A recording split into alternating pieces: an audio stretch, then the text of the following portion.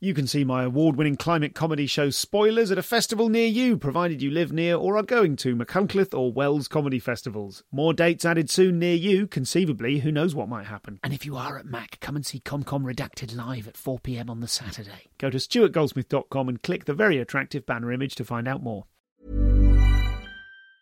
When you're ready to pop the question, the last thing you want to do is second-guess the ring. At BlueNile.com, you can design a one-of-a-kind ring with the ease and convenience of shopping online. Choose your diamond and setting. When you find the one, you'll get it delivered right to your door. Go to BlueNile.com and use promo code LISTEN to get $50 off your purchase of $500 or more. That's code LISTEN at BlueNile.com for $50 off your purchase. BlueNile.com, code LISTEN.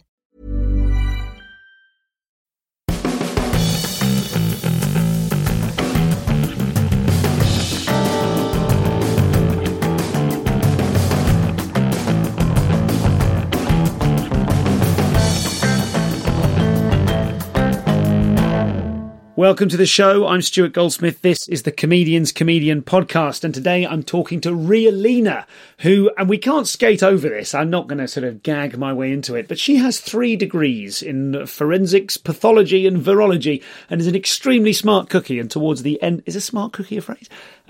Towards the end of this interview, we will talk about, I invite Ria to lend her analytical mind to working out some of the challenges with the comedy circuit. So look forward to that.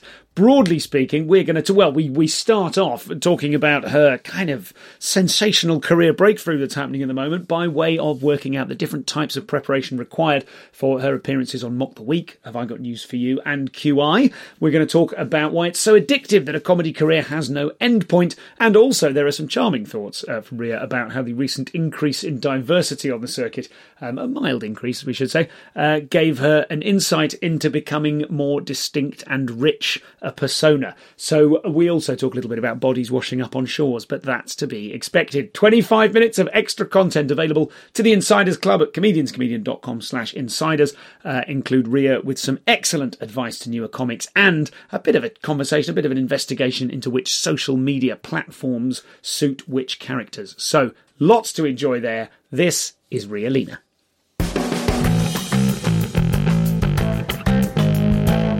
Ria Lina, given that we are sitting here in the QI TV podcast studios and you know the guy that let us in here because you've recently taped QI, can we talk about that? Can you tell us about your experience of it without giving anything away because it hasn't gone out yet and we don't know when it goes out?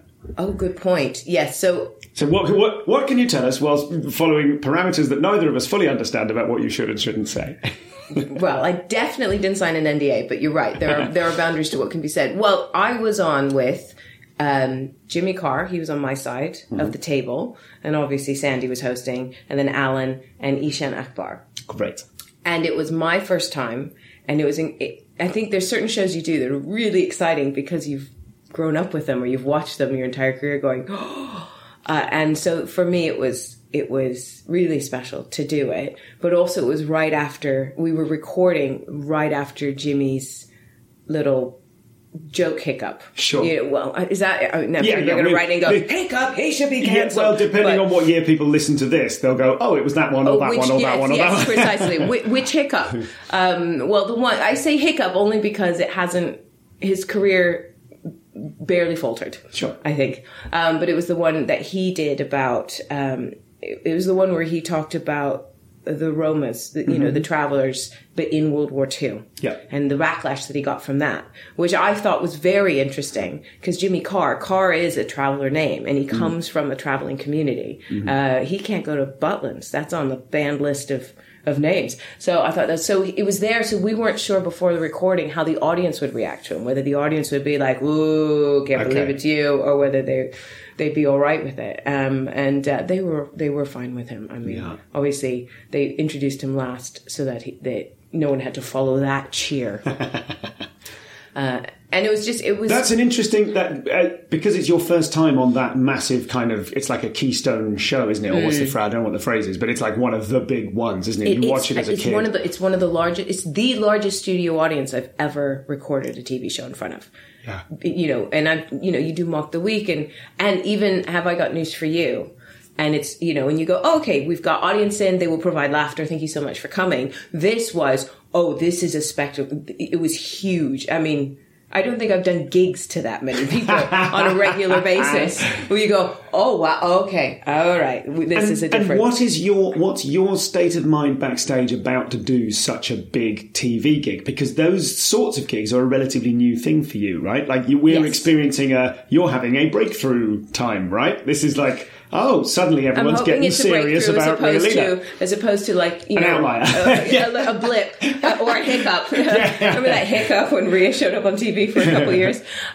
These are all, so they're all new and every show is different. And you have, you know, in comedy, you're told, okay, work hard, you get good on the circuit, and then hopefully these things will come to you. And then when they do come, you go, oh, this has nothing to do with the circuit, does it? This has nothing to do with the skill set that we hone and work on for years on end. It's some of it is a very different skill set. There are obviously things that translate. Obviously, your ability to write jokes and your ability to be funny on the fly, all of that counts. But suddenly, even little things, like I've spent my entire comedy career standing up. And now they're going, can you sit down and be funny? And I'm going, this is different. I'm not used. When I sit down, that's it. I'm after the gig. I don't even sit down much before a gig. I will stay standing, go out, do my thing, and then sit down after the gig. So when you sit down and then go, and now you're on, you go, oh no, the blood's not in the right, blood's different places in the body. That's a really interesting observation, of course. Okay, were you wearing shoes? Like, what is it? Yeah. Like, what was your kind of attempt? I know, and that's the other thing that you learn is dress from the waist up. Because, you know, you put together an outfit for stage, and again, you're thinking about the full picture, and, what even do my shoes say? Because when I wear boots mostly on stage, but occasionally if it's maybe an early week gig or it's new material, I might wear trainers, but it is it's different feel. It puts you in a different mindset. I'm presenting a different image. Whereas on TV, most of it, it's the waist up, and then you have to zoom in. And I don't wear jewelry. I don't wear jewelry on a daily basis. I don't even have a wedding ring. But suddenly now I've got a jewelry collection because this is suddenly how I have to present myself or express myself is in little things like earrings. So when you say that's how you have to do it, that's like on your terms, because you don't have the option of you don't have to wear earrings when you do QIs if you don't want to. It's not a... Thank you, I appreciate that. But you do you. And so it was one of the things that evolved was, even choosing how to style myself. I remember before my first mock, my agent and I went, what am I going to wear? Oh, not my first mock. My first mock, we did it in lockdown and there was no choice. I had to go with something in my wardrobe. Second mock, I said, can we not end up stuck like that again? Which I know is a very female thing to say, but you want to celebrate the occasion and wear something new. And we went shopping and we would look and I go, oh no, I can't wear that. Josie wears those things. Oh, no, that's very much Rosie Jones. That's Kiri Pritchard McLean. We'd go through and you would just go, you would see how many styles and different things of clothing have been owned by other comics, and you don't want to step on their toes. You go, no, Kiri's fabulous. Let's let her fabulous. Let's not clash with that.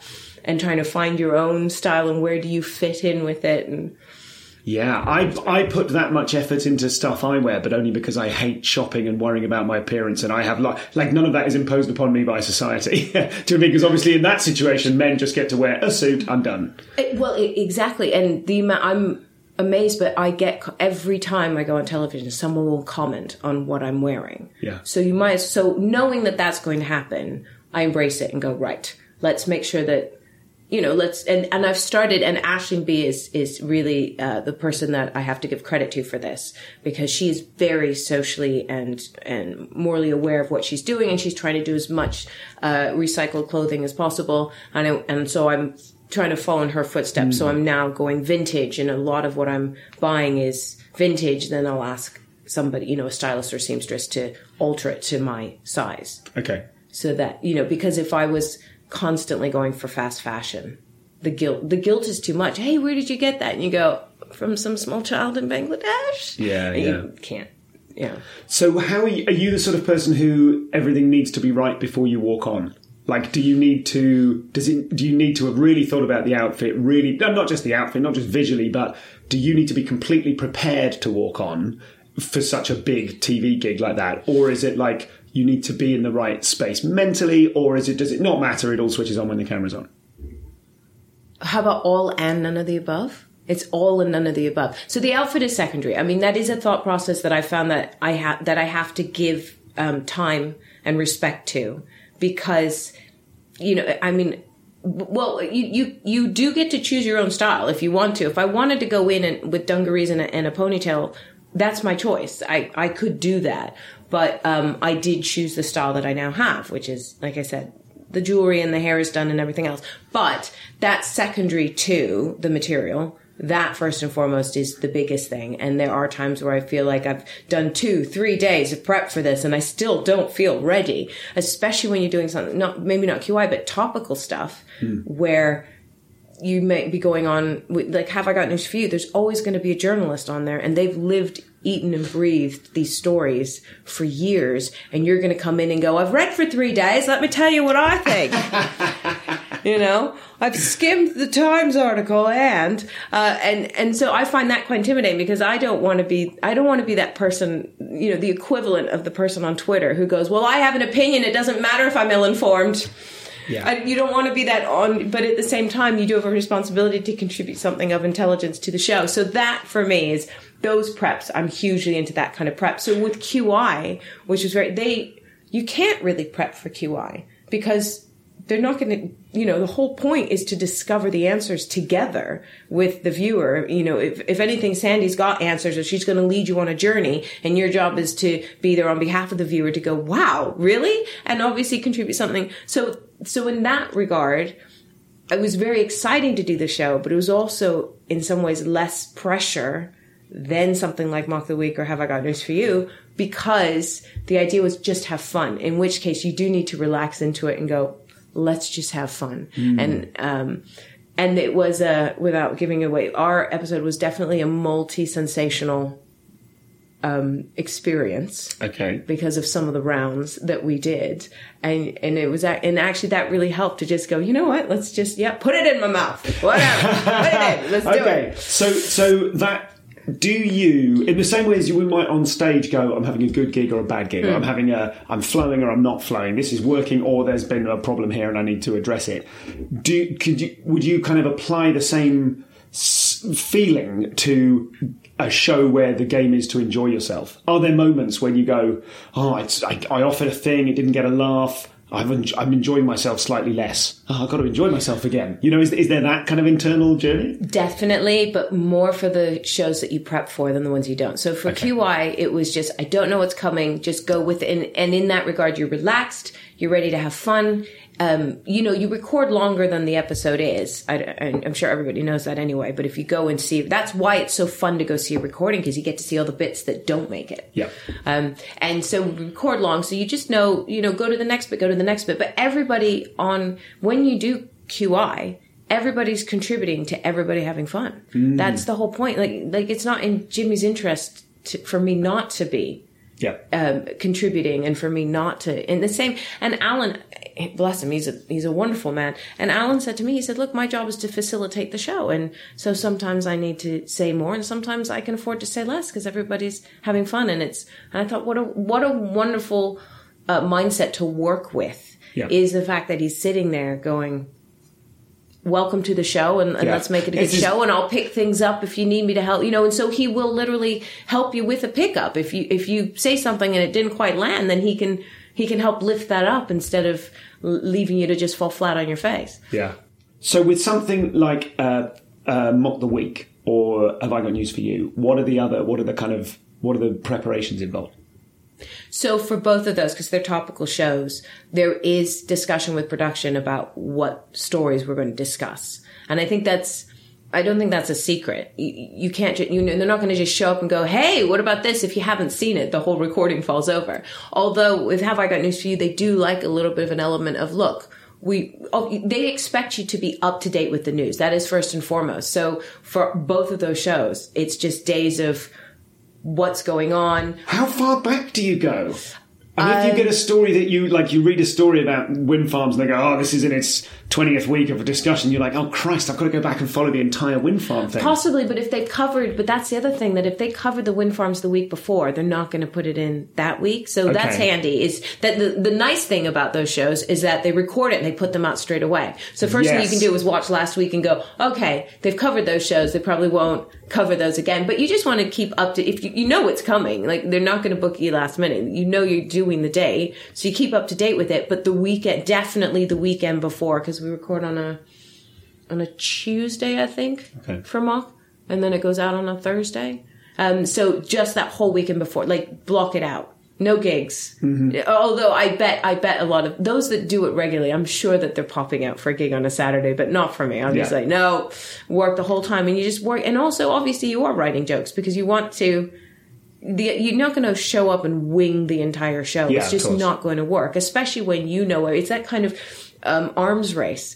Hey, should we all agree to show up with just no jokes and just ad lib it? Hey, should we all of us agreed, right? Everybody on 3. No, stags it's not going to happen. Is it stags and antlers? Like it would benefit all stags if none of them had antlers, but as soon as one of them's got antlers, they've all got to have antlers. Precisely. Yeah. So everyone's bringing antlers. And the interesting thing about these shows as well is that because it's topical, it's not, and this is where it differs again from stand-up comedy. In stand-up, when you're doing a Friday or Saturday night gig, you're bringing your gold. You're bringing the stuff that you've been working on. You've been honing it. You know it inside out. If you twist a bit here, you do a bit out of order there, you know how to recover from that. Whereas with the topical show, these are jokes that you've maybe never said on stage unless, actually, I have organized Monday gigs in order to run through material to just be able to say it out loud once, but before bringing it in, because you also don't know necessarily what will come up. There have been times where I've come up with an idea or written a joke, and then someone else has said it, and then everyone else goes, "Oh, I had that too." Yeah, you just see people crossing stuff out. You got it in first. Well done.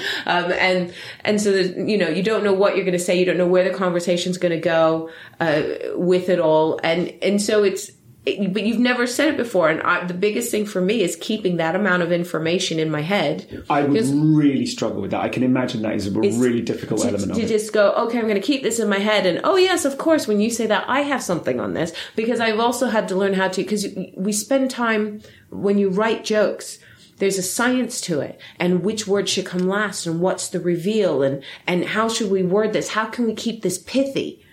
And then you write it, and if you don't memorize it precisely, and the number of times where I've messed up in a recording a great joke, and it becomes an okay joke because I've said it wrong, or I've fluffed this, or I'm trying to link from what they've just said, link into my setup in order to get to the punchline.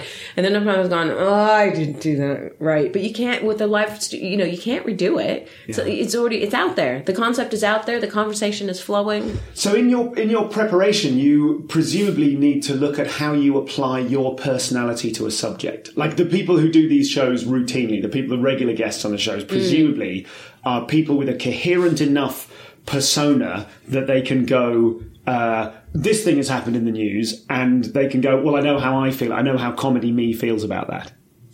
I think honestly, I feel that that's more important for Have I Got News For You than Mock the Week. Mock the Week is gag heavy. Yes, and it's so like a huge tombola of all. And I think there's ideas, a lot of gags that could have been said by anybody. If you look at the pictures, if you look at, this is the answer, what is the question, what does this number mean? All of those, a lot of them. Yeah. There are some, and in fact, my brain tends to write generically, and then every so often someone, like a friend of mine, might go, how about this? And they've written something for me, and I go, I didn't even think of that. 5 million. How many kids do I have as an Asian? How much do my children earn because I'm Asian and my kids work? Or whatever. Sure. Something I go, oh yeah. 5. How many PhDs do I have? That kind of thing that's specific to me, and they go really well. But it doesn't. But for me, it didn't occur to me. Yes, that's really interesting. To bring myself into because it people can kind of caricature you more easily than you can yourself.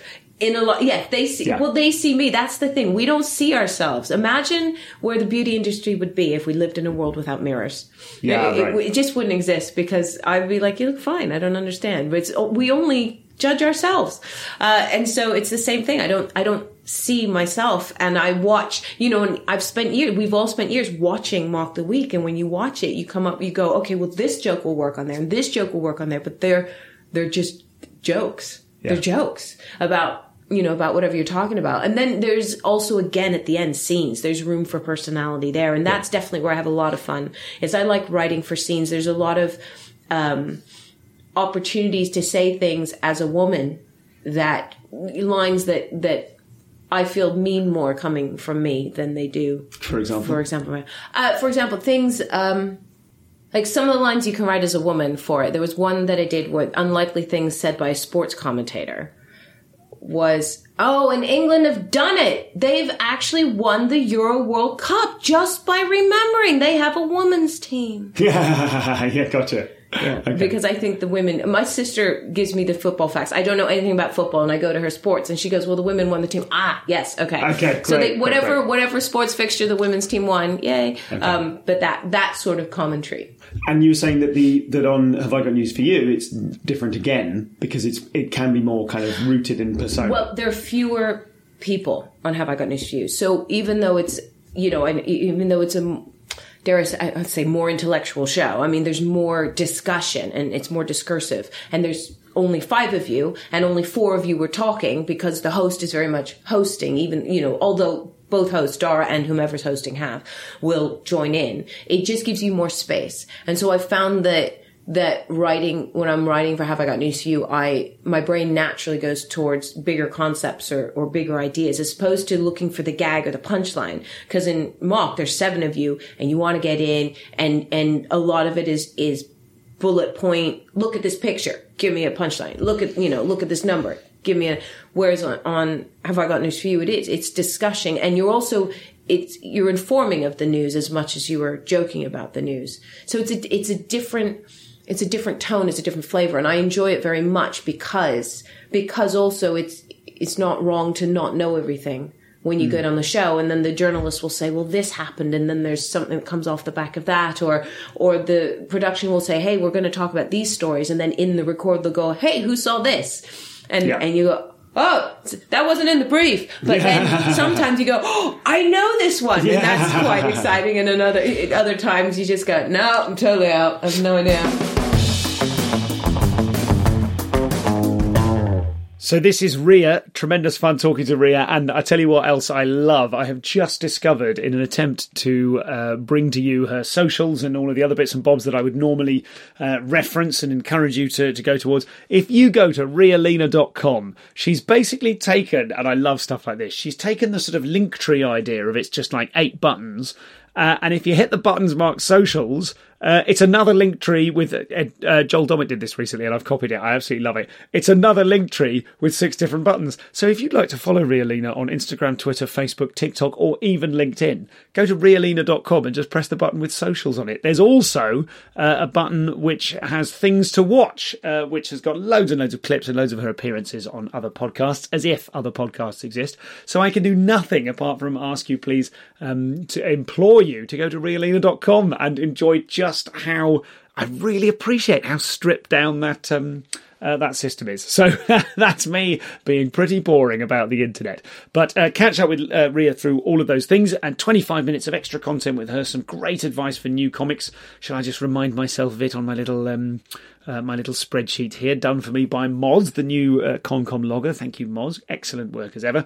We're going to talk about watching live comedy, watching the evolution in open mic comics through the circuit, and embracing your peers and your friend group. There's some brilliant stuff there. So if you are a new comic, if you're in the Insiders Club, don't miss out on that one. We'll also talk about the implied consent of audience interaction in videos, because Ria is one of those people who is whacking out loads of online content and bringing a very lightweight tripod and camera to every gig she does, and you've got to respect that hustle.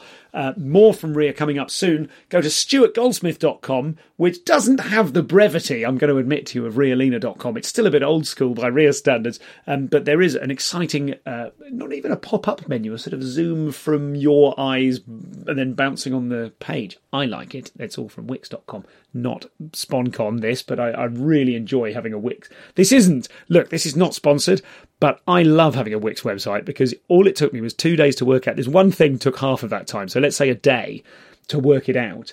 And now when I think to myself, oh yeah, that should probably be a page on my website, I can knock it up in an hour. It's unreal. I've seized the means of production. The point is, please, if you haven't already, check out stuartgoldsmith.com and follow the link there to find my Edinburgh Fringe dates and all of the stuff that I've got coming up in future. On the 7th to the 10th of July, which should be just as you're recording this, I won't be doing any gigs because my wife's going away and I'm taking the kids the entire time. We're going to go and see Minions 2, The Rise of Gru, which I've been waiting for 2.5 years. I'm going to do some stuff. Go to stuartgoldsmith.com/comedy if you'd like to know more details on the warm-ups I'm doing for Edinburgh. I'm also going to be at the Lichfield Comedy Club on the 21st of July and in Tringe, doing a work in progress at Tringe Festival in Tring on the 22nd of July. And then from the 4th to the 11th, I'm going to be in Edinburgh, and I absolutely cannot wait. I'm so excited about that. The room is far too big for a work in progress week, which has a sort of suitably small budget attached to it for promo. So please come, because if it were a 40-seater and I was smashing it out for a week, I would be absolutely thrilled and excited. As it is, it's several times bigger than that. So it would really be good to not just feel like I'm tying my arse for a week, even though this isn't, the finished show you can look forward to, I assume, next year. So stuartgoldsmith.com for all of that. All of the podcast stuff goes via comedianscomedian.com. But listen, I've had some high-level meetings with some high-level, sort of not quite SEO people even, but just sort of understanding the incredible traffic that comedianscomedian.com gets from pages like Wikipedia, where it's backreft on the page about hecklers. All of that I'm going to risk breaking, because comedianscomedian.com should basically just direct you to stuartgoldsmith.com/comedy. No, it should redirect you to stuartgoldsmith.com/podcast. And I think I've been in stasis about it for a year. So I think I'm just going to do that and break it, and then maybe disappear into obscurity and you'll never hear of the podcast again. So if you understood any of that, and you've got 2 weeks from now to stop me before I bloody pull the plug and do it. So if you're listening going, no, don't do that, then please get in touch and tell me why not. But briefly, right? Just a quick paragraph in an email with the expectation of not a huge amount of correspondence. How's that? But just warn me. Just shout, don't do it. Send me an email with the subject line, don't do it. And then a brief paragraph explaining why not. Thank you. Right. Oh, another fun August thing. If you're going to be at Camp Festival in Shropshire, which isn't like Festival, it's Camp Festival is only for kids, or it's all aimed at kids. I'm going to be doing comedy for kids there, and I have promised the Boutros a tenner if he gets on stage during my set and does 5 of his original jokes. It will be his first paid gig, and what a lovely thing that is. August, I think, is going to be a bit up and down in terms of the release schedule. What with Edinburgh, I'm going to record loads of episodes when I'm up there, or rather at least see loads of shows when I'm up there, such that I can record them remotely and at my convenience after. And then I've got an actual holiday plan, so it might be that in sort of September, mid-September, we'll do July, and then we'll have a break in August, and then we'll go for it in September. So just to let you know that. Sean McLaughlin is in the can, and he's screaming to be let out, and that will happen a week after this one. Right, let's get back. God, that was unusually waffly, wasn't it? Let's get back to Ria Lina.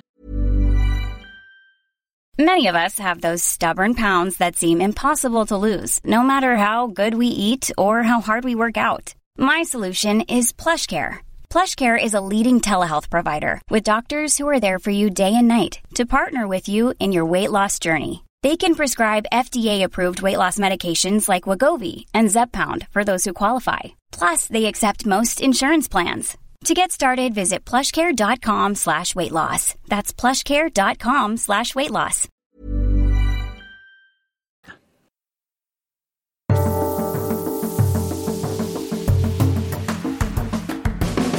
Has your view of yourself, or the way in which you work as a stand-up, changed or been informed by the fact that now you've got these big kind of keynote TV shows under your belt? Do you feel like a different comic?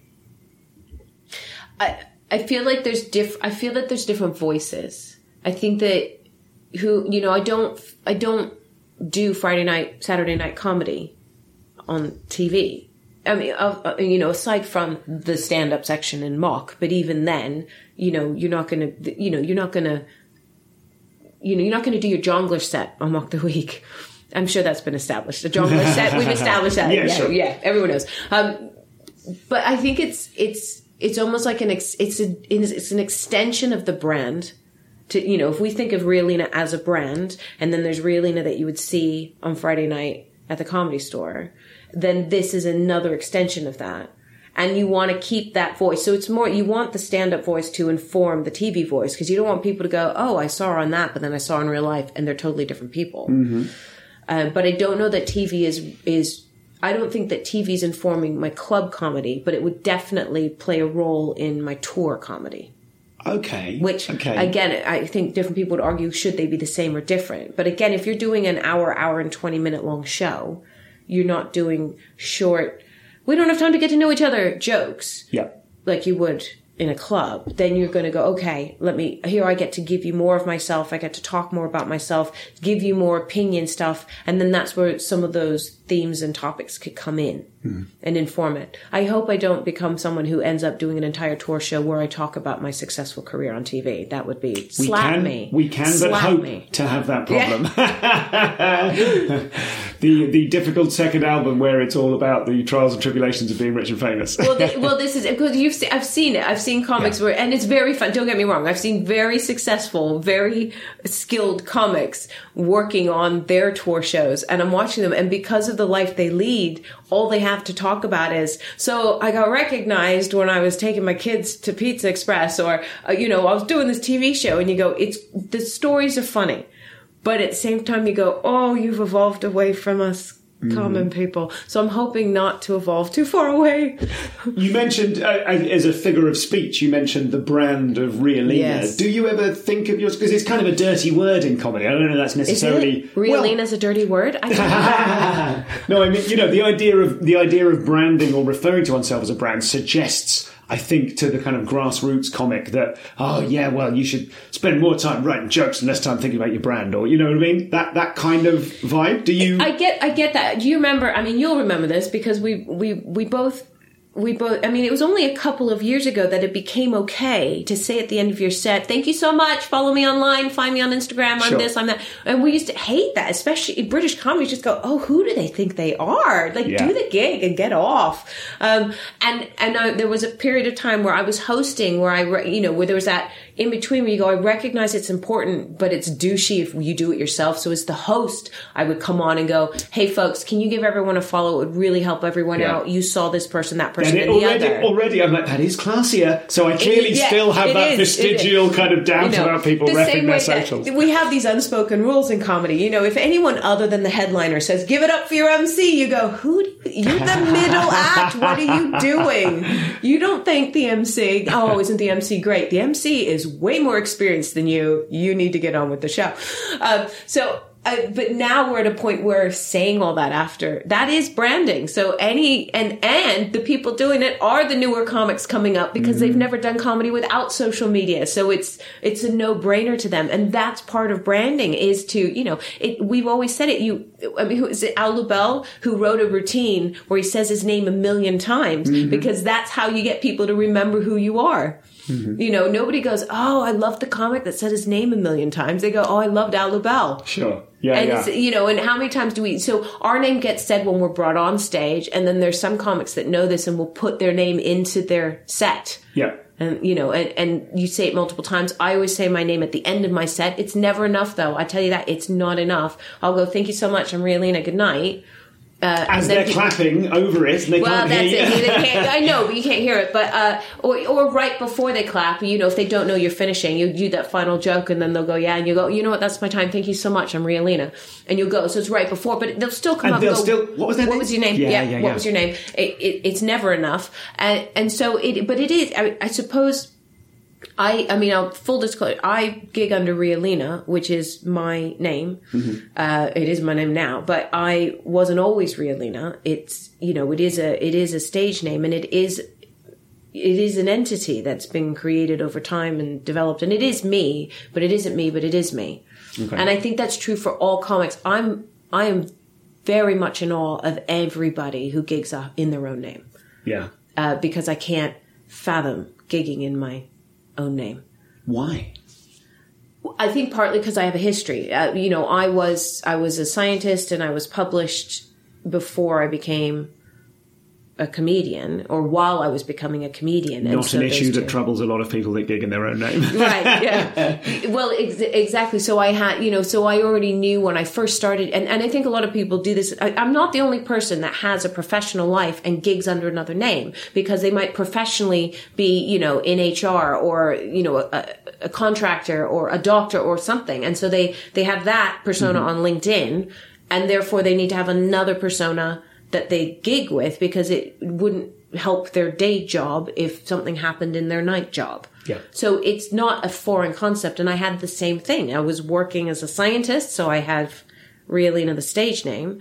And so it is a brand. And I think that anyone, even if you gig in your own name, you can't tell me that you're going around your entire life being that person, walking into the living room and not speaking or asking anyone if they want a cup of tea before they've given you a round of applause. Like we don't do that in real life.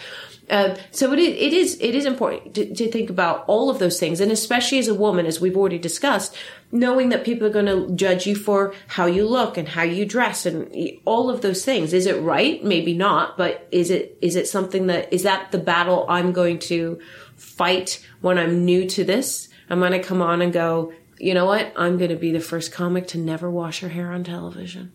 No, it's that I'd rather be good at other things. I'd rather be like, oh, she was good, or she was funny, or she was well prepared for that, or she's professional. We like working with her. All of those things are going to be more important to me than some of the other stuff. What are the differences between, what are the most apparent differences to you, or maybe some of the most unexpected differences between Ria Lina, the comedian, and you, actual Ria? There's the material things about, like, I come on stage and I do jokes, but like, what are the kind of the minutiae of the differences between that, your relationship to people, the things that on stage Ria would do or say or think, what are the differences? So Ria as the whole. Yes, talk about yourself in the third person in a way that makes you feel deeply creepy. So sorry. Ria's very uncomfortable right now.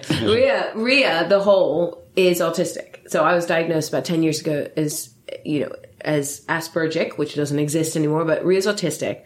But Ria Lina's less autistic. I think Ria Lina I don't talk about it that much on stage. I do have material about it. I will mention it if it feels appropriate. There are times where Ria Lina will suddenly do something really autistic on stage. Like I'll be in the middle of a joke and then snap out of it and go, oh my gosh, your leg is purple. Or just something, just something almost inappropriate, where if we were in a social setting in a party, people would go, what just happened? And then I might bring it up. But overall, Ria Lina is less autistic than Ria. But Ria is the puppet master of Ria Lina. So you can't ignore the fact that I'm autistic, which comes into the working life behind things. And how do I need to prepare for things? And I'm still learning even little things like, I'm generally caffeine free. I don't drink alcohol.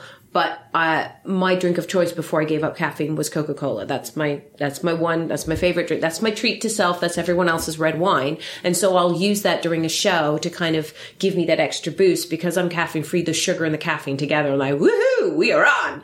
But I'm still learning, when do I drink that to not actually crash. I crashed in the middle of one recording. I think I was doing Guessable, and we did a round where you had to essentially lie. You had boxes and you had to say what was in the box and pretend it was or it wasn't what was in the box.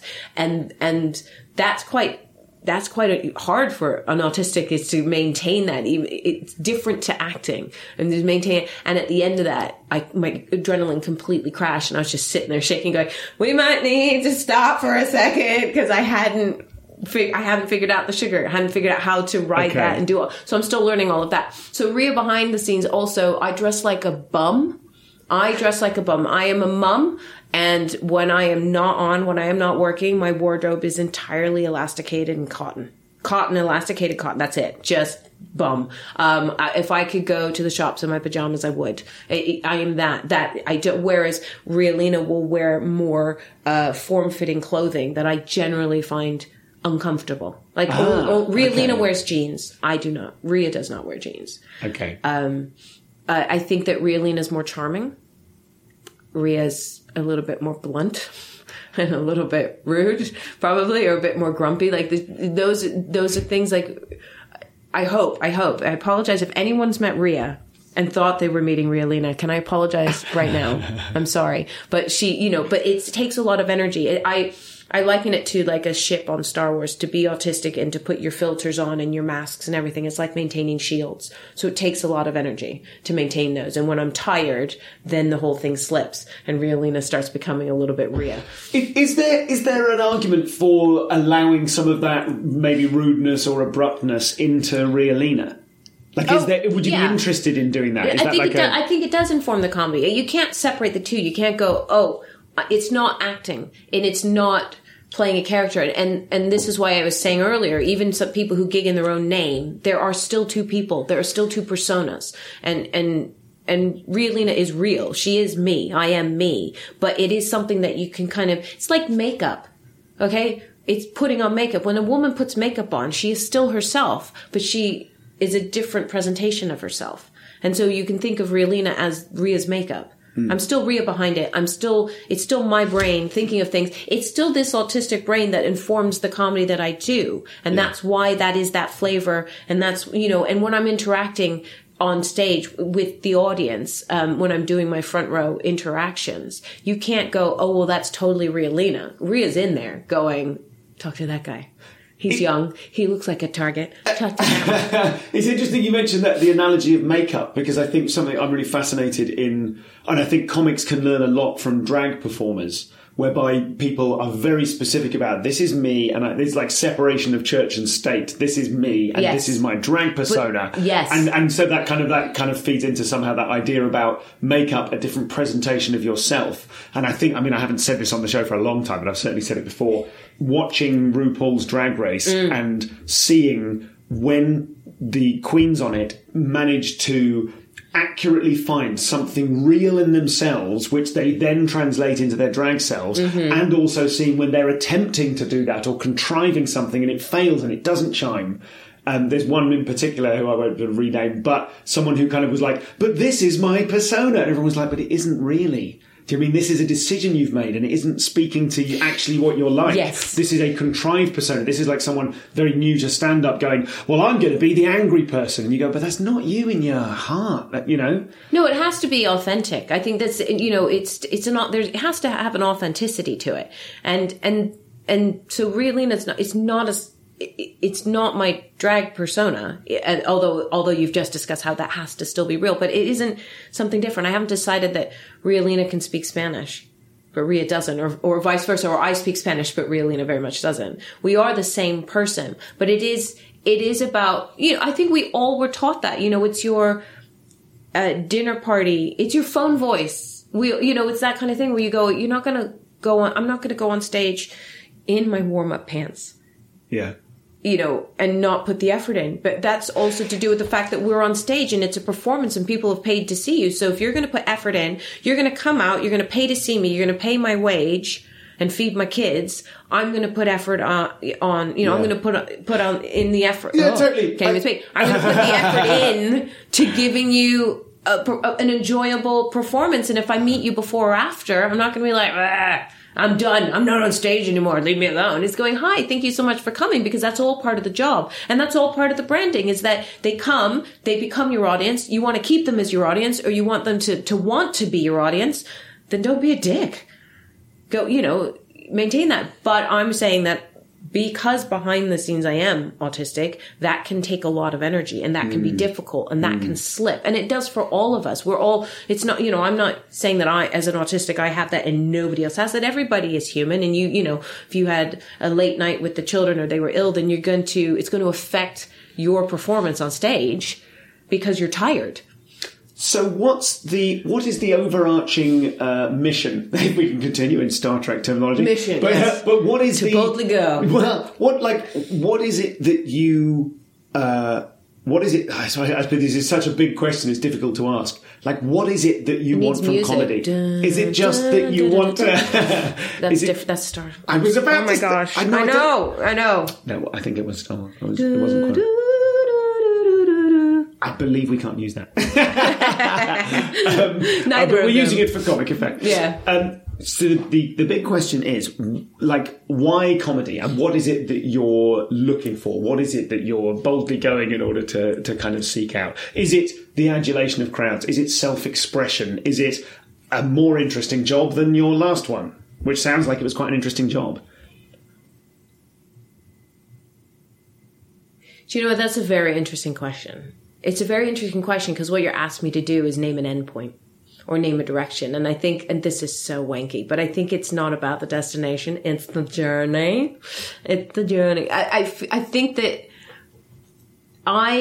so first of all, comedy, I gravitated towards comedy because I found it the way I think a lot of comics found it before the internet, in the way that you landed, you know, I came to London to do my PhD, and you go to a club and you see that, and you enter into this new world, you know, of comedy, and you go, wow, what is this? And you find out that it's actually all the misfits and the didn't quite work at life people have gathered together and created their own community. And that's always what I was always slightly on the outside of life, of the class, of my, you know, grade or whatever. I was always slightly on the outside, and people would be like, well, that's Ria, but no one was going, well, that's Ria, she's at the party, but no one's going, hey, where's Ria? She's not at the party, you know, that kind of thing. And so I gravitated towards it because I went, this is where I belong. I felt that I belonged there. So rather than be the slightly weird one in the office,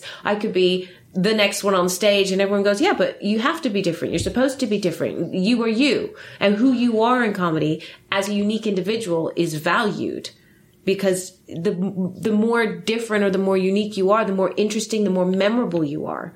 And I'm saying this to someone, I mean, hats off to you as a straight white male making it through when there's so many other straight white males. I remember when they started putting more than one woman on the bill, and going, oh my gosh, but what if we do each other's material? And I am not like any other woman in the comedy circuit. And so that made me realize, oh my gosh, how have white men been doing it all this time? I never stopped. You can put Alistair Berry and Paul Thorne and Steve Gribbin on the same bill, and no one's going to go, well, I couldn't tell the white bald men apart, because they're distinct. And so I'm very impressed with how you've had to maybe even work harder than we've had to in order to distinguish yourself. But having found this community of outcasts and people that just think a little bit differently or say the wrong thing that gets them called into HR but is incredibly funny on stage, having found that, I also found that it never ends. There is no end. There's no end point to comedy. There's no end point to where your career can go. There's no end point to how good you can get at it. And I think that also is what I needed. I needed there not to be, you know, I worked for the Serious Fraud Office for a while. That's civil service. And that's very clear. This is your grade. Then this is next grade, you know, going up. And it's very clear echelons. And there is a stopping point. And there's no way that you're going to start at the bottom of the Serious Fraud Office and end up as the Prime Minister. That's not a path. And you also it's in civil service at the time that I was there was pretty much dead man's shoes. So if you come in it as an EO, you're not necessarily moving up to an HEO unless an HEO leaves. But this was at the time, you know, jobs for life and jobs in civil service jobs, which we all thought were secure until a couple of weeks ago when they decided to axe 90,000 of them. That'll help the economy. So, you know, it was rigid and it was structured, whereas with comedy, there is no end. There is no end to self-improvement. There's no end to the competition of it. And I don't mean with each other, but to just the competition with yourself. How can I be better? Where can I go? And every comic feels that way. And I can prove it because every comic, who books that? Who books that? How can I get that? No one goes, oh, well done. That sounds great for you. No comic has ever heard another comic work and go. Yes, although I mean, I've got to like put the brakes on. You've said so many fascinating things there, okay, and I think really, really precisely and very deftly articulated a hugely central bit of it for me: the race against yourself. That thing, I love that, and it feels so like you can be involved in the race against yourself and not be competitive and not be a dickhead and not be... Do you know what I mean? There are so many jobs in this world that you can do which at their core are kind of aggressive or, you know, based on being better than other people or what have you. And one of the things I love about comedy is that It is about the journey. It is a race against yourself. There is no end point. Comedians die. The people close to them go, oh, no, they mourn them and lament them. And then the circuit kind of goes, oh, are they not around anymore? Oh, that's a shame. I like them. You know, and it's a very small ripple. No matter how big you are, the ripples are very small. And you go, no, because there is no end point. All you do is you do your stuff and you live the life and you jump out of that plane metaphorically every night and you have that wonderful sensory experience and then eventually you die. And if just before you die you can think, fuck yeah, that was great, then you've done it. You know what I mean? Like, well done, you did it. Yeah. So with that in mind, great, I'm really into that point. You said about, your point about the civil service, and we'll get more into your background, and you reminded me about trying to find a bloater in a gig of the Isle of Wight, which we'll talk about as well. Yes. We'll get to that. But also your point about who books that, when comics are saying, oh, you've done a thing, well done, but who books that? I think that proves that comics always want more. I don't know that it proves your point about self-improvement and the race being against themselves. I'm talking about competition generally. All comics are competitive with themselves, but with each other. Because that's how we know there's rare. I mean, and this is. I mean, I love comedy. I used to be in acting a bit. I did a bit of acting, and I found that comedy, I felt people were real, and the love and the camaraderie was real compared to acting, which is strange because if you're cast in a play, you're a cast together and you're all working on that together. In comedy, you each have... You're forever alone. You're alone. Yeah. But I find there's more camaraderie in understanding, well, I'm the opener. I have a job to play. You are the middle. They're the MC. We all have our roles to play to together create a show. Yeah. You know, and very few comics are going to go, I'm going to ruin this audience so no one else can have a good gig. I don't. Sure. It happens, and we all know who but they it's are. yes, but it's rare. But generally, we're all going to get together and go, because we get to feed our egos by being the only one on stage. But it's still within the understanding of my job is to open the show. My job is to maintain the middle. My job, you know, and that's really nice. Whereas in acting, weirdly, I find that when you're in a cast, the camaraderie is wonderful, and I always wanted that because I didn't have a natural friend group.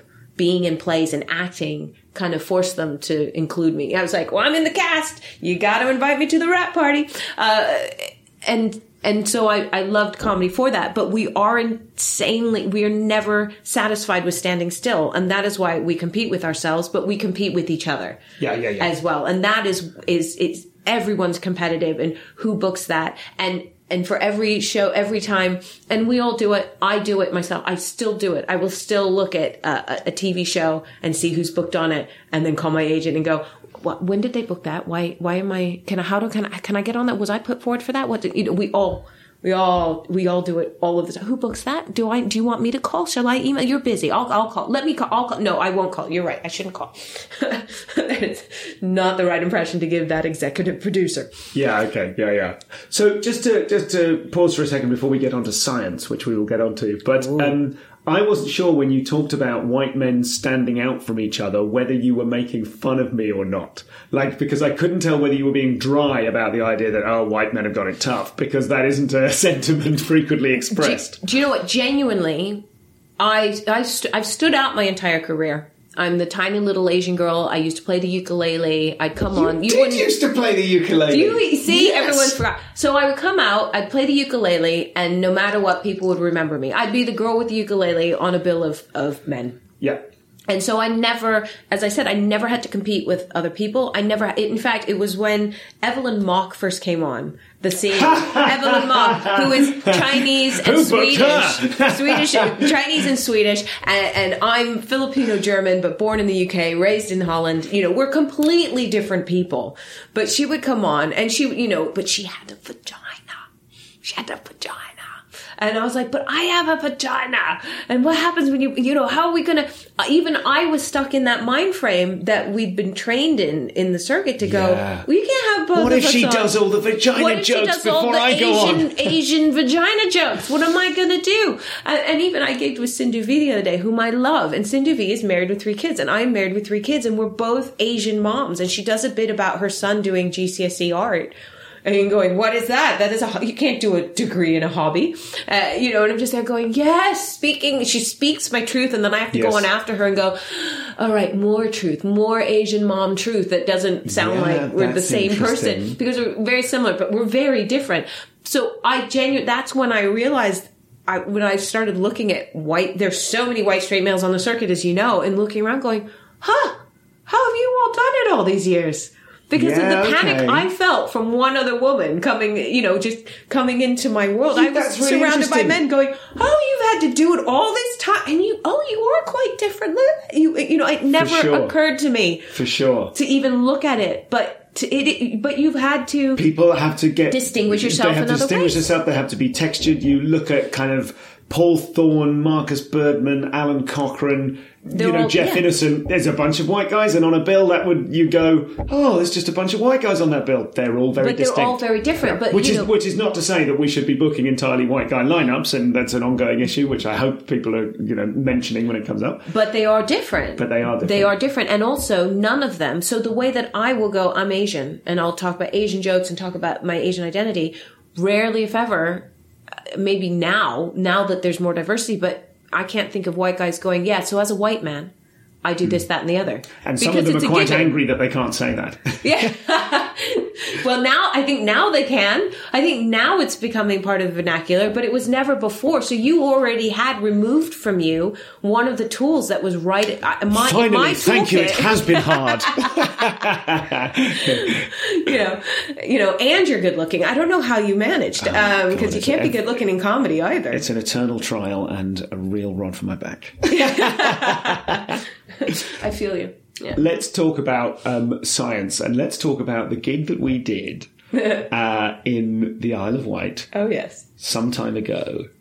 And I remember we had a fun ferry trip over there, and I remember you kind of curiously looking out at the kind of, I don't even know, at the shore, and going, they've got a, I don't even know the words, but I remember you saying like, I should check in and see if they've got, was it a bloater or a floater? Floater, yeah. It was like you were, as I recall it, and correct me, your experience in forensic pathology meant that whenever, you've got to keep your hours up in the same way as a pilot does. So my memory is such that you were like, I should just call in at the local police station and see if they have any dead bodies that they fished out of the water, because it's good for me to keep up my... Am I remembering any of that right? Yeah, along those lines. So when I worked in forensics, I did a couple of days. I was doing what's the word? I went to bed at 4 a.m. Hang on. I was consulting with City of London Police about how they were recording when they would go to a crime scene, what were they do? How were they recording all of their evidence? Mm-hmm. And so and I was assessing, therefore, as many local constabularies ways of recording, and what were they using, software, and the rest of it. And so as part of that, I went and spent some time with Hampshire police, and that includes the Isle of Wight. And I went down to the Isle of Wight, and the guy met me, and he said, and it was quite frustrating, he said, because I wasn't sure. We had two choices of crime scenes to go to, and I wasn't sure because you're a girl, so I've picked the barn break-in. What? What? Yeah, I was like, what? The barn break-in? And I said, what was the other choice? And he said, well, it was a bloater on the beach. And I went, you're kidding me, because I started in pathology, and I was going, how are we doing a barn break-in? And of course it was very forensically, there was loads of different things. We had a footprint, we had some tool marks, we had some fingerprints. You go, yes. And really for the consultancy, it was better because, there was multiple things that I could look at how they were doing it and assess multiple processes. But I'm going, it's a bloater on the beach. So what happens is that a lot of people like a sea burial, and they'll do them in between sort of Portsmouth, Southampton, and the Isle of Wight. And to do it properly, there are ways that you're supposed to, obviously you have to record it properly. You need to, they need to be tagged, and they need to be weighted down. So that's a thing you can do. You can opt to be buried at sea. You can have a sea burial, but there are procedures in order to do it properly. But then there are people that don't do it properly. And what happens is that they don't then often weigh them down properly. And if that happens, what happens is that body, because as a body decomposes, gas, the bacteria that break it down create gas, and then that will create. So to start at the beginning. So when a body dies in water, when you're in water, the reason you float is because your lungs are like 2 airbags. Yep. And so if you drown or you are dead and there's no air in your lungs, you will sink to the bottom. Mm-hmm. But then as you start to decompose, gases are formed, and and those gases will then form in the body, mm-hmm. and that will then bring it back up to the surface. So a few days later, so that's why when you say, oh, I saw a body in the water, that's usually been there for a little while because it's either, it's floated back up. Gotcha. And so if you don't weigh your burials down correctly, they will then float back up. And the way that the tides work is they most often wash up on the Isle of Wight. Some of them will go out to sea and never be seen again, as was sort of hoped for, but many of them will wash up on the beach of the Isle of Wight. Now, you go, okay, I understand. So what should happen is the police will go down, collect it, check the ID, and just go, oh, excuse me, but you need to rebury your loved one. You didn't do it properly, or call the funeral, or whatever they'll do. The thing is that if someone hasn't done it properly, they often haven't done all of those steps either. Yeah. And so then what you end up with is a situation where you've got a body that's tied up on the beach. Yeah. So you need to then check and make sure that body was dead before it was tied up and thrown in the water. Because otherwise you've got, the Portsmouth mob, the Portsmouth mafia going around going, I know what we'll do. So they always have to investigate every single one that comes up on the beach to just make sure that this isn't a suspicious And if you can combine it with 250 quid for closing a gig, why not? I mean, it's a day out, isn't it? It's a day out. You're keeping the mind active, keeping the hours up. So I discovered throughout the pandemic that you are also a virologist. Yes. How many ologies have you got, mate? Well, I did pathology, virology, and forensicology. It's not an ology. Forensics. Okay. And all of this was before it had occurred to you to be a comic, or at the same time? Same time. Okay. Sort of at the same time. I did pathology first, and that's where I got my taste for stand-up. So while I was at uni, like so many of us, we go and we're like, hey, let's just do stand-up. And I did stand-up a couple times and went, that went well. And then when I came to London to do the PhD, I was like, well, I'll do this. And it starts as a hobby, but then you get sucked into it. And then there's, you get sucked into it. And by the time, so I was a virologist, but I was also able to make a living as a comic. And when someone goes, well, why are you working 8 to 10 hours a day when you could work 20 minutes a night? I was going to say, what is the attraction of doing it? Obviously, presumably both jobs have a certain amount of satisfaction from doing them. You are learning to do something very skilled and then exercising that skill. Yes, but virology, I was a bioinformatician virologist as well, which means that I was working on a computer rather than in a lab. Oh, I see. I was doing all of my analysis on the computer, which is great because you then set the program running, go off and do a gig, come back the next morning, it's still running, you go away again, you come back, it's still running, and then maybe 3 months to 6 months down the line, you have some results, and then you have to repeat them, and then you have to talk to somebody else, oh, you're doing the same thing, and then maybe a year later you write a paper, and then you hope it gets accepted, and it might be rejected there, but it gets accepted somewhere else, but with changes. And then 2 to 3 years later, woohoo, you've discovered some science. Okay. And the experience of doing nipping out for 20 minutes and working on your gags, and like the experiment's a lot faster, right? You get the data back much quicker. And you can write a joke during the day and try it at night, and then write another joke the next day and try it the next night. And does that mean that your comedy career has had this track whereby at any given time during your non-earning years as a comedian, or the years when it actually costs you money to be an open mic comedian, were you kind of running parallel to, and this is what I would have earned if I were in my real... Do you know what I mean? Like, it sounds like your position could be like quite... Not with my career, with my sister's career. My sister left after her bachelor's and did one of those summer internships at a bank, and then landed a graduate program at a bank, and then worked her way up. And I've watched, she's younger than me. And so I was watching her and watching her career and her income going, I could have gone into a graduate program at a bank. I just remember you know, when you're young and you just look at someone who's 30 or 40 or 50 or 60 and go, they're so old. I didn't want to be stuck. And, you know, so the idea of being in a room for 10 hours a day and being anonymous and being old was just awful. And here we are with married with children going, oh, actually, I still got some life in me yet. Yes, no one said to me when I was 18, and maybe this will be of use, a useful perspective if you yourself, the listener, are young.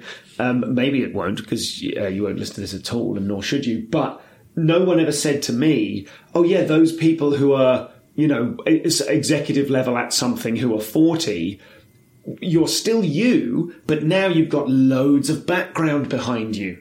Do you know what I mean? Yeah. It's like the idea of you work for a thing. I was like, no, I want to be out there. I want to be wild, you know. And sure, but at some point you'll be 40 and you'll still be you. And you won't necessarily have tucked away anything in the bank, either financially speaking or experientially or, you know, kind of like, you know, tangible real world things, connections, networks, stuff like that.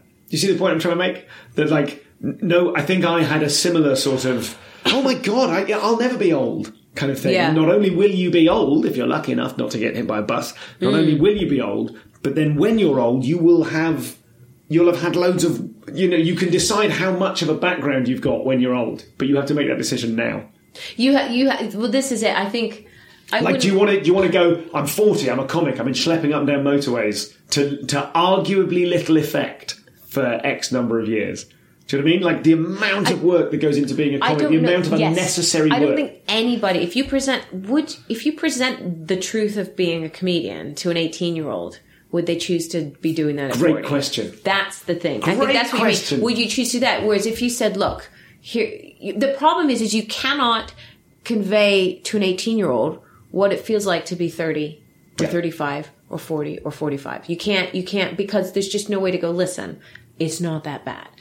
You know, or you'll be all right. And but that's where those smart teenagers, or like my sister, realized, hang on, she wanted a disposable income. She wanted to be able to go on holiday. She wanted to be able to go to work, but leave her work at work. And she, you know, and just come home and have an evening. We don't have that. My work lives with me all of the time. And there are times where I look at her life and go, oh my gosh, you're on a beach holiday. I can't go on a beach holiday without really, really thinking hard about, can I afford to not only not earn that week, but to spend that week? Because a holiday for us is a double whammy, whereas a holiday for her, she's still getting paid when she goes on holiday. They actually go, listen, we value that you need time off. We're going to pay you X number of days a year to take that time off. Our job doesn't do that. Our job is like, oh, want to be forgotten? Go on then. Go on that holiday. How long can you afford to go on that holiday? How long you know, don't think about work, but come back rusty and with no jokes. Oh, something big happened in the news and you're not talking about it, but everyone else is. That's our life. It's just a constant pressure. Like, and so, you know, but you can't tell, 18-year-olds can't encompass, there are very few that can go, oh yeah, I see what you're saying. Yeah, no, I think I do want the corporate life because I want to have a nice house. I want a nice house, and I could have had a nice house, but I don't have a nice house because I just jumped out of the plane, like you said, and I keep jumping out of the plane going, hope it's land below. Oh, see. Would you change that, though? It's tricky. I don't believe in regret. Sounds like someone who regrets stuff doesn't want to face it. Yeah. No, I just don't think because you are where you are. And I don't think it's a healthy thing to feel. I don't think it's a healthy thing to feel. I think it's something that you can think and go, okay, I made a mistake there. How can I either rectify that or redo that or not do that in the future? So I try not to regret things. But would I love the Hindus to be right and that we get another shot at this? Yes. And would I possibly pick another adventure? Yes. Oh, I think I would. That's interesting. Yes, that's almost sacrosanct, isn't it? It's almost, as a comic, you're not allowed to go, I don't know who's doing the allowing, but it's kind of the idea of going, would I do this again? Nah, probably not. You don't hear people say that. But would I do this career this way again? Possibly not. How would you do it differently? I had my children young. Yeah. And that interrupted my career. I had my children, and you can't really gig when you have young children. And I'm seeing, you can't gig at a particular point in your career with children. Yes, because we can all point now to people who are very successful. Having babies and continuing on. Being successful, but also it's a very different world now in terms of even things like baby monitors. I think you can do it on your phone. Yeah. Baby monitor on your phone. We had a little Leave stupid them in a radio. shoebox, get down the comedy store, check in with them on stage. Write a gag where you check your phone. Right. Or just bring them backstage. It's so different now. And so I think that I'm really happy now where I am with my children all able to wipe their own bums and, microwave a meal if they have to. I'm very, very happy. Oh, self-bum wiping children is the best, isn't it? I know. And then they go, "Can we get a dog?" And you go, "Oh, I'm going to be wiping that bum when you go to college, aren't I?" So I'm very happy with where I am, but that certainly stopped me being able to travel and gig in other places. I can go away for a weekend. I could go, sure, I can go to Europe and do, Stockholm and Finland on a Friday, Saturday, but I couldn't go to New York for 6 weeks or 3 months and just give it a go. Yeah. Or decide, there were times here, especially in the UK, where I was looking at the States going, so the States wants people of different ethnicity. They were widening up their diversity before we were. Yeah. And so I was looking at people over there getting opportunities that had been had been in comedy for less time than I had going, they want, if I went over there, they wouldn't know who I was. They'd go, who is this new person who's so skilled at it already? Because I still look 12 and, and I couldn't do that. And I still can't do that. I still can't even now go, how about, just give me 3 months. I'll try LA. Mm-hmm. Can't do it. I'm interested in your joke writing process. Obviously, we've talked about topical writing, yes. What have you. You are someone, you've got that kind of joke machine gun thing where you go, topic, short joke, big topic, bang, short joke. And you can kind of, it's not like the one-liners, but you are someone clearly, as evidenced by your work on What the Week and what have you, you can be trusted to, there we go, there's the subject, write a load of jokes on that. Do you feel empowered as a joke writer now? Do you feel like you can make anything funny? And how did you get to the point you're currently at? Did you ever do courses, training, work your way through a book, technique, stuff like that? Or is it all just circuit and time? It's mainly circuit and time, if I'm honest. Mainly, I've worked with, I will have sat and written with different people over the years. I'm huge. I love writers' rooms. I'm huge into the collaborative process. I think that when a bunch of comics are in a room together, working genuinely on one thing, it's better than the sum of its parts. Mm-hmm. And we see that in the States over and over again. We see shows that have longevity beyond ours because we have one guy or two guys write a sitcom for 6 to 12 episodes, yep. And they have a group of 20 writing for 10 seasons. I always remember Hannibal talking about getting the script on the wall on an overhead projector and just there's a page and we're going to spend today working on that page and everyone just trying to beat every joke on that page. Madness. Exactly. And I think that's wonderful for the brain and that's a wonderful exercise. But I still today will have days where I go, I don't feel funny. We all have that panic where you go, okay, I'm supposed to do news quiz tomorrow and I don't feel funny. What am I going to do? And that kind of panic. So I do like to, with stand up, I find there's a zone. There's a zone that you get into. I can't explain it, but it's going to be where adrenaline meets stage meets lights meets timing, where you come out. And a lot of my stand-up is organically grown in the moment on stage where you're talking about something and then you say another ad-libbed line and you go, oh, that's staying in, and it builds like that over time, or a whole routine where you go, I've got this idea and I know the crux of the funny, and then you go to the new material night and in the moment you work it out, you go, oh, there it is, because there's that zone that you get into and then it works. But definitely also I've written some great routines by sitting at my laptop and going, okay, just typing and going, because it comes out. It's like an instinct when you go in a direction, you go, okay, I'm just going to write. And there's an imp inside your brain that just goes, let's veer to the left on that. And you go, that's funny. That's funny. And you go, okay, right, back. Okay. So we're walking down the road and then you just veer off again. And I don't know what that is. That's just a natural, I think that's what makes us comics in the first place, is the fact that your brain always goes, just takes a left turn. And it got me in trouble. When I worked at the serious fraud office, you work in an office, and they're sitting there holding a meeting, and you're the one just going, you said duty. You're just, and they just go, that is not appropriate for the workplace. And you go, I am in the wrong workplace. Were you ever told off for cracking wise in the serious fraud office? I definitely got called up a couple of times, but it wasn't for cracking wise, but it was for calling people out and not respecting the hierarchy. Okay. So I had a real issue with the hierarchy, because I would come in and go, so let me get this straight. You are my boss, but you left school at 16, worked your way up into this position, haven't studied any of the recent, forensic stuff. Yeah. I've just come off the back of a forensics degree and a consultancy with City of London Police, and you want me to cut and paste because you don't understand what a macro is in Excel?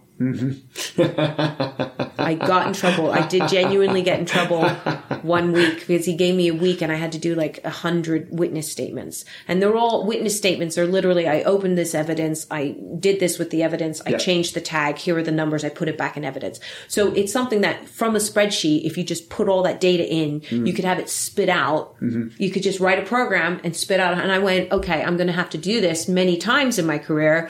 I will write a macro and I will maintain the spreadsheet. And then every time I need this type of witness statement, boom, there it is, done. Yeah.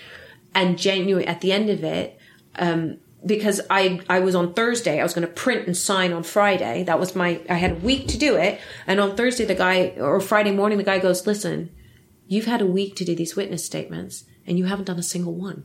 And I went, no, watch, I'm going to do this. And he got me and he said, and I showed him, I said, look, here's my spreadsheet, here's my macro. Clicked print, out they all pop, and I went, now I just have to sign them and put them into evidence. And he looked at it and he went, and he got mad and he pulled me out into the corridor and he said, listen, we cut and paste around here. Okay? We cut and paste. If you had done 20 a day, you'd only have 20 left to do today. And it just completely went over his head. I went, I've just printed 100 witness statements, 100 signatures. I put them in evidence. I am free for the afternoon. Yeah. I don't understand what you don't understand. He couldn't fathom what I had done. Cutting and pasting, though, has led to so many errors where you cut the wrong evidence number for the number of errors in witness statements that he was making, that the whole department was making because of this stupid cut and paste thing. You look away 1 second, you've got 100 lines and you're supposed to, just that kind of insanity. And I would call that out and they were going, you're not respecting the hierarchy. And there was a woman that came in, they had a consultant come in because classic, Tories, they would have a consultant come in because we were wasting money. We were wasting money in the department. And one of the budgets that they had is all of us would get like 300 quid a year for improvement, for education. And if we did it for our job, if I went and bought a bunch of forensics books or went on a forensics course with that 300 quid, it was tax free. But if I wanted to buy cookbooks to learn at home, they would tax it. But otherwise, we all had this education budget. And she said, well, the first thing that needs to go is the education budget because that's costing X thousand a year. And I went, how much are you? Aren't you £1,000 a day? You for a month is our education budget for the year. Why don't you should quit. You should say, the first thing you should say is, well, don't hire me and you'll save some money. So it was that's the kind of trouble I would get into. Have you, before we must wrap up, have you encountered that kind of systemic kind of stupidity on the comedy circuit or in your comedy career, in any facet of it? Because those things are clearly like, you are very smart and you can look through that stuff and see it and go, bang, this is the issue, and respond to it. Have you needed to kind of apply that within comedy? Or is that what you love about comedy, is that there isn't that kind of... I'm trying to think of specifics. I think we all have. I think we've all come across situations where you go, why is it being done this way or not? I mean, a generic example... Yeah, I'm not asking you to talk yourself out of any work here. Yeah, I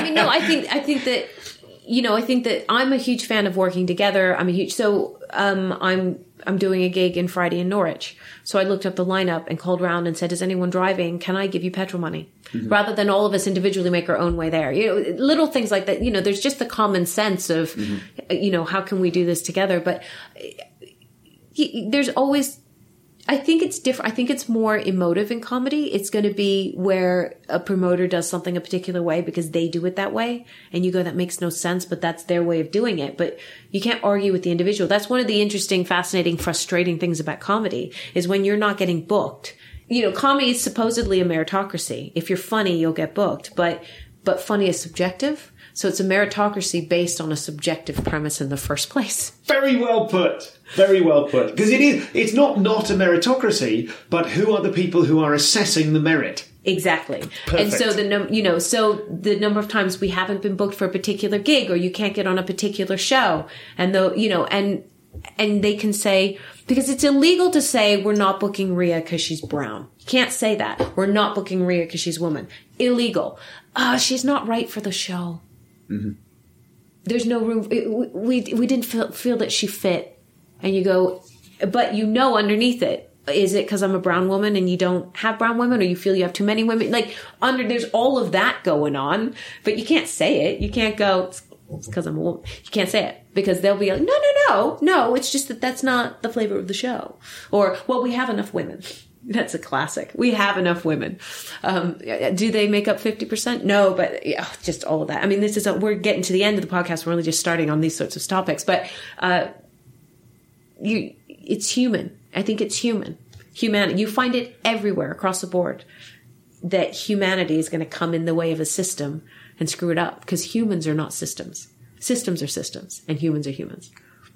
I love a system, though. I mean, that's the thing. That's what autistic people are. We are people that just go, if this was a system. Can you apply your autistic superpower and love of systems to fixing that for comedy? What's the solution? Well, given that it's made up out of humans, and given that it doesn't have any official oversight, and we've talked about these kind of proper job situations where, although they might be frustrating, one would think there is at least a structure. People are giving you money for training materials, or they were at one stage. Yeah. There's a superstructure, and in comedy there isn't, and partly that's why we love it, and it's wild and free and what have you, and partly the freeness of it is what attracts people to it who are, less desirable, you know what I mean, or have... who are kind of bad faith actors within comedy. So what would you apply? What's the solution? What's the problem? The issue of meritocracy and the assessment of merit. Well, you would have to assess, you would have to have a benchmark, wouldn't you? And our benchmark for many, many years was the Comedy Store. That was the benchmark. They hold a special place in my heart, the Comedy Store, and they have ways of doing things that I don't disagree with. If the number of times I've seen it myself, or an open spot who's only ever played in pubs and only makes 30 people laugh a night would go into the Comedy Store, which seats 400 people, and they would make 80 people laugh. Yeah. A night. And they would come off and go, I smashed that gig. I smashed it. Because 80 people laughing is more than they'd ever heard laugh before. Because they've only ever heard 30. But when you go, no, actually, honey, you've only made 20% of the room laugh. Yeah. You need to make 100% of the room laugh. And I think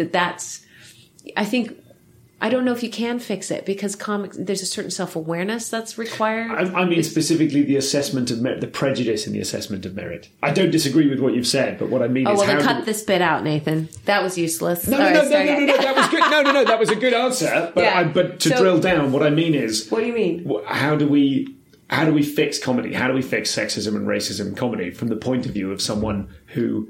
is smart and appreciates systems? Is there a systemic solution besides...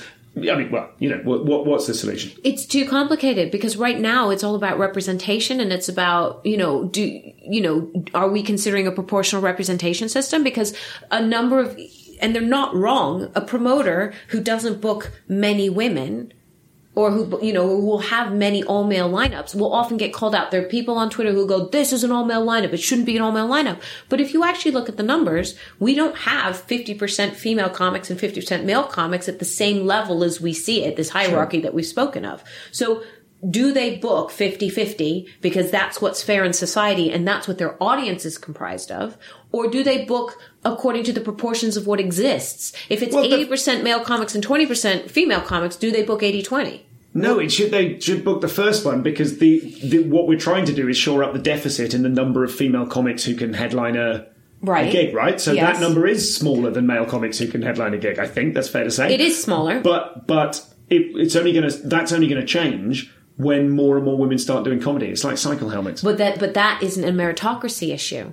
We have to then look, and we've just started, we have to look at the bottom end of the circuit, the open mic circuit, and go, I think about the same number of men and women start comedy, but the drop-off in women is greater than the drop-off in men. And why is that? What is the environment in which they are going into that makes it very difficult for them to justify putting themselves in that situation over and over again? And that's a Me Too question. Mm-hmm. I genuinely believe that's a Me Too question. Yeah. That what they're having to deal with and the crap that they are faced with as new female comics before they can get through that first stage and get to the point where they're doing open spots on our professional circuit, which is where it gets I hope to think a little bit nicer and a little bit more professional. That's what we have to look at, because the fact is that as you go higher and higher up, we're seeing a drop off, and that's what we need. And it's better now, but we're behind because it was so male, and all of those men that were gigging in the 90s are still gigging. Yeah. And so we're still seeing that, but it is changing over time, and we're seeing those numbers slowly address themselves. But what we need to do is look at the bottom. And that's what I was saying earlier, is that we need to not step on each other when you're coming up through that circuit. You need to bond together. You need to bring each other through. You need to look out for each other, because if you're lucky, that'll end up with you both being in career positions like Greg Davies and Rod Gilbert, rather than trying to make it through on your own and then finding out at a certain point that you're actually quite isolated and alone. That is a perfect ending, except it ends with the sentence, isolated and alone, which I don't feel sums up how positive the conversation has been. That is an awful last line. No. I mean, it's just kind of atmospherically, just because Can you add some music? Isolated and alone. Great answer. Are you happy? With our recording? No. Are you happy in life and in comedy? I knew you were going to ask that. I'm aware of this question. I don't like the word happy. I think content, satisfied. I think these are all good words. I think happy is a moment. You can only ever be happy in a moment, but you cannot be happy as a state. So I am not fully content, because if I were, I would stop evolving.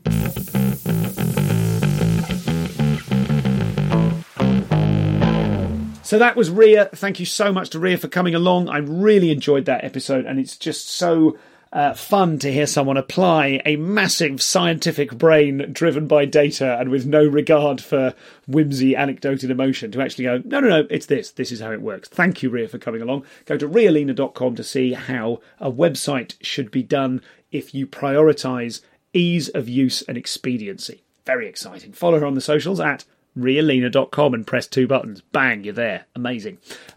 So thanks, Ria. Thank you to Nathan for uploading and editing the show. Nathan Wood. Thank you to Moz, the new logger. Your podcast consultant is Peter Dobbing. And Emily Crosby, podcast mum, has now completed. I'm literally holding it in my hands here.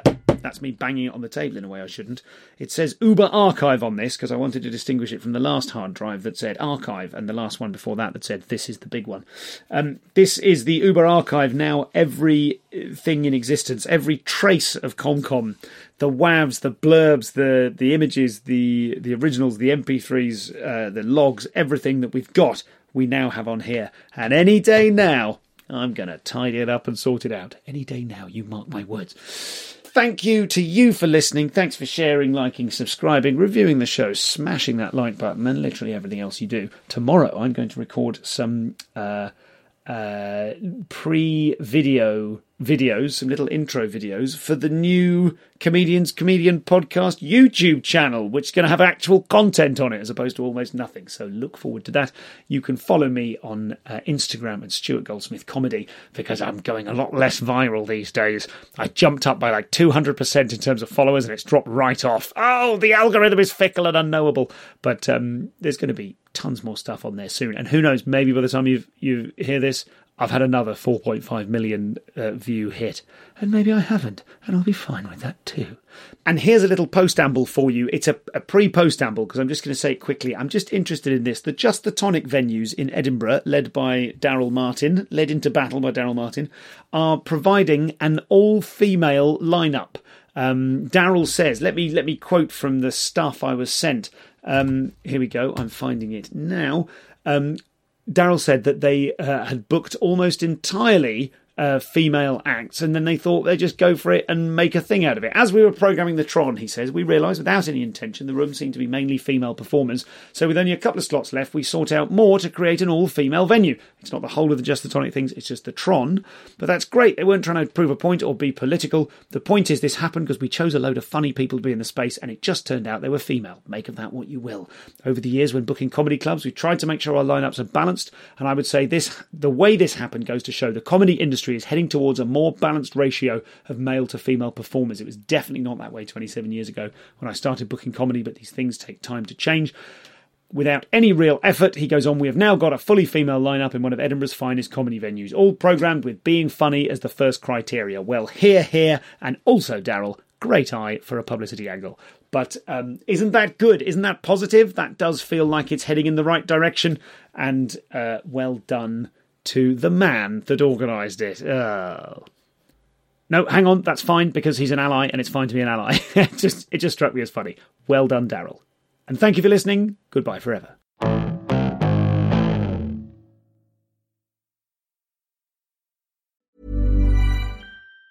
Planning for your next trip? Elevate your travel style with Quince. Quince has all the jet-setting essentials you'll want for your next getaway, like European linen, premium luggage options, buttery soft Italian leather bags, and so much more. And it's all priced at 50 to 80% less than similar brands. Plus, Quince only works with factories that use safe and ethical manufacturing practices. Pack your bags with high-quality essentials you'll be wearing for vacations to come with Quince. Go to quince.com/trip for free shipping and 365-day returns.